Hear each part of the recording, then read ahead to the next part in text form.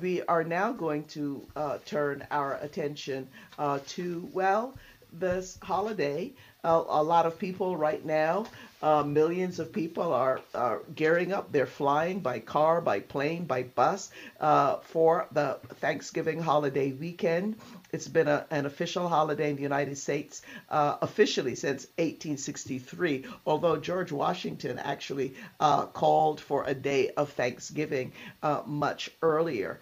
Before we welcome our guests, to put this in some context here, I would like to share a clip that was read. We want to thank Irene Montantes, who actually recorded this clip. Irene, an Indigenous woman, she's also part of the Poor People's Campaign here in Southern California and part of the coordinating group, as is Shannon Rivers, by the way. And let's listen to this because it gives us background on the history of where Thanksgiving came from.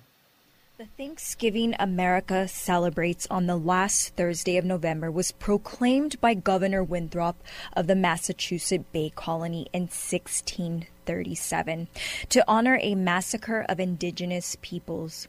The governor wrote that for the next 100 years, every Thanksgiving Day ordained by a governor was in honor of the bloody victory, thanking God that the battle had been won. The first Thanksgiving meal in 1621 was no fairy tale story between the Pilgrims and the Wampanoag, Pequot, and Narragansett people. And in fact, in October of 1621, 1 year before Tisquantum, aka Squanto, died, when the Pilgrim survivors of the first winter on Turtle Island, aka America, the Pilgrims who had a miserable crop that year invited a native named Massasoit to their meal. Massasoit followed the indigenous tradition of equal sharing and invited many from his nation. Much of the food brought to that meal was provided by the natives, as they had much more of a bountiful harvest that year. There was no turkey, no squash, no cranberry sauce, or pumpkin pie. The first meal was in essence the beginning of the end. And in 1637, members of the Pequot Nation gathered to celebrate the Green Corn Festival.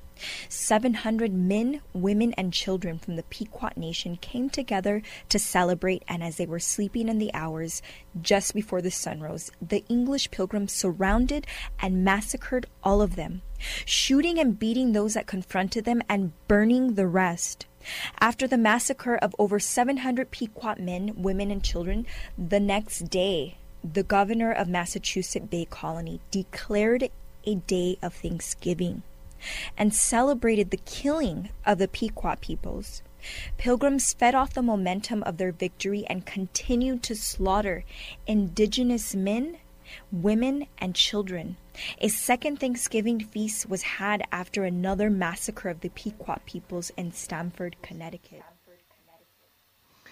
And oh my goodness, really, really difficult.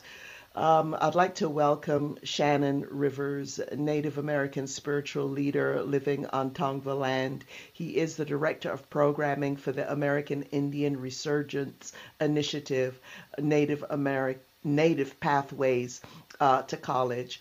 Shannon Rivers, thank you for joining us. Margaret, can you hear me?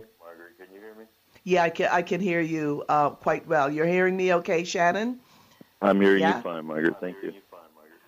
All right. You know, Shannon, I'm not of indigenous descent. I'm of African descent. But, just listening to that clip that Irene thankfully read, you kind of cry your way through it. And this is the kind of real history. This actually happened, that given the movement going on now in schools about so-named critical race theory, we all know it's about stories like this not being taught in schools.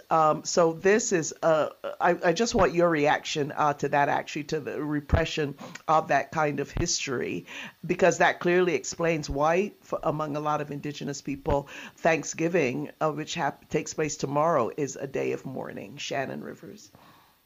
Thank you, Margaret. Yeah, when I was listening to your first segment with and then the cause of her death by white supremacists. This is a narrative that is continuing in this country. a day of mourning, as we call Thanksgiving, or is also known as Thanksgiving, is a day for us that is both with mixed emotions, because we're like most people in the country. We want to join our families. We want to sit down around the table and eat some good food. But when you look at the history of this day of mourning, and what does mourning really mean? It is in the dictionary. It describes to mourn or to mourn. Mourning is the feeling of deep sorrow and even regret. But deep sorrow does not explain the history of over 400 years of, especially here in the United States and Canada, the relationship between settler colonialist, white supremacist, legal documents that caused us our annihilation, starting from the Wampanoag to the Narragansett to the Pequot. It is very emotional day for many of us. In fact, some of us that live here in Southern California and others will go to activities and events that are just actually the opposite of celebrating Thanksgiving Day or honoring what we call Thanks But No Thanks Day. So I will be in Alcatraz honoring the 52nd year of the taking of the island, because remember, Native people constantly are climbing up this hill of struggle. And this hill of struggle, or this hill itself, is laced and piled upon. This hill is, we got to climb over this white supremacist, this narrative, this America has made around this day as a day of celebration and honoring the first contact and the first relationship with indigenous peoples. Yeah, and Shannon, when you look at what has happened in these United States, the United States government has taken more than 1.5 billion acres of land from Native Americans, this since 1776, according to University of Georgia historian. But Shannon, also put that loss of land, the tremendous loss of life that happened not only in what is now called the United States, but throughout the Americas, north of the border of what is now called the United States, as well as south of the border. And the context of this doctrine of discovery, which is still in place. A lot of people don't know about it, so we like to get the word out as widely as we can about it. Shannon. Right. Well, I'll try to. I know we only have a short time, but the land loss was extreme. I think that if you go to any nation or any society, land is precious. And for Native people, the loss of land, I think we have maybe 2% of the United States left in our hands, if you will, with reservations. But that is federal land. That is not our land. That is an agreement made by the United States government, whether it was through treaty, executive orders. So some of us that live on these reservations, that continue to live on these reservations, remember, when your resources are taken or whittled down to nothing, you're talking water, you're talking good soil, you're talking timber, you're talking hunting rights or fishing rights. You take away the livelihood of indigenous peoples. And so disease was a killer, but also starvation was a killer. The longest walk of the Cherokee. So all of these things have perpetuated the constant struggle that indigenous peoples face. When you talk about resources, if you don't have the right or proper resources to live, and you can see that today, whether it's in the inner city or urban areas, there's poverty. I think the Poor People's Campaign addresses this and says there are 140 million Americans that are in poverty. Well, most of them are eating crappy foods. They don't have access to good water or good resources. So, I mean, this is something that started with Native Americans, but even with indigenous peoples, you see it happening within today's society. And then finally, the Johnson v. McIntosh case, which was established through the doctrine of discovery, removed the Cherokee from their land in North Carolina and certain areas, and 4,000 people died on that march to what is now called Indian Territory or Oklahoma, So 4,000, not only Cherokee, but other indigenous peoples that were forced to leave the East Coast and walk to Oklahoma were essentially kicked out of their territory and lost all that. And if you look past the Mississippi or east of the Mississippi, there are really no reservations on that side of the country, and most of them are on this side of the Mississippi, whether it's the Navajo Nation or places in Oklahoma, North and South Dakota. So you have this thing that is constantly hanging over our heads.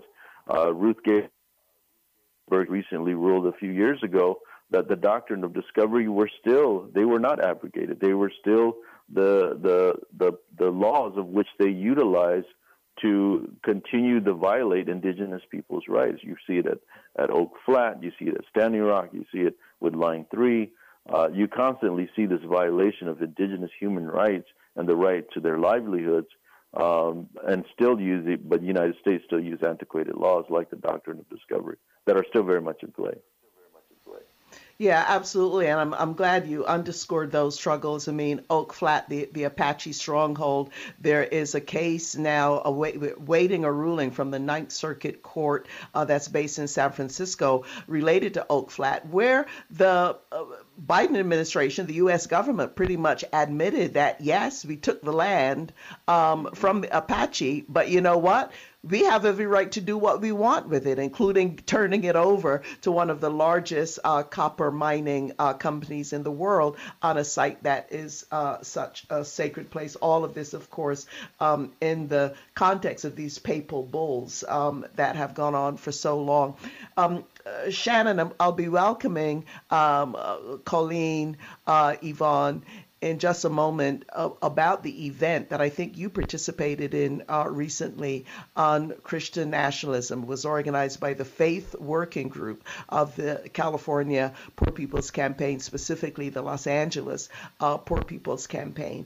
And I know you have to dash because you have to hit the road, and I appreciate what you said, that for a lot of people are going to be with friends and family, okay, tomorrow. A lot of people are going to be using the opportunity to spend time with their loved ones that perhaps they haven't done in a while, and also to give thanks for, whether it's surviving COVID or whatever people have to give thanks for, and people, in no way negates the fact of this other history that we hope people will also recognize. And looking at the 140 a million people in the United States, of recognizing that the majority, indigenous communities are the most impoverished in the Americas. And it's very hard for people to wrap their heads around the fact that all of us are living basically on stolen land, unoccupied land, right?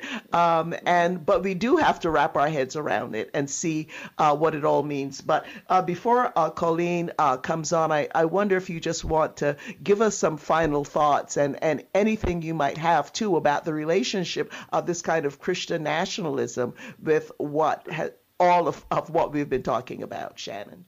Sure. The final thing that I'll say is that, we are giving thanks, but I think indigenous peoples, the way we see it, we give thanks for the plants and the animals and the land, and it goes to climate change, and it goes to the white nationalist story, their narrative that they constantly build, which is based on capitalism and greed. Indigenous peoples don't see that, and white nationalism has destroyed every aspect of America, meaning that they have a narrative that they push that America is such a great country. America is not a great country.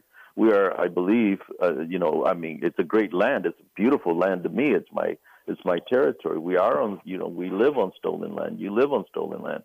Those that you are not from here. But the reality is that we constantly, America has amnesia, and they constantly push a story that is false. And if we don't teach our children, we are doomed to repeat those wrongs of the past. And we constantly see that within this country. And I think there's also something that we need to talk about is white nationalism and fragility, white fragility.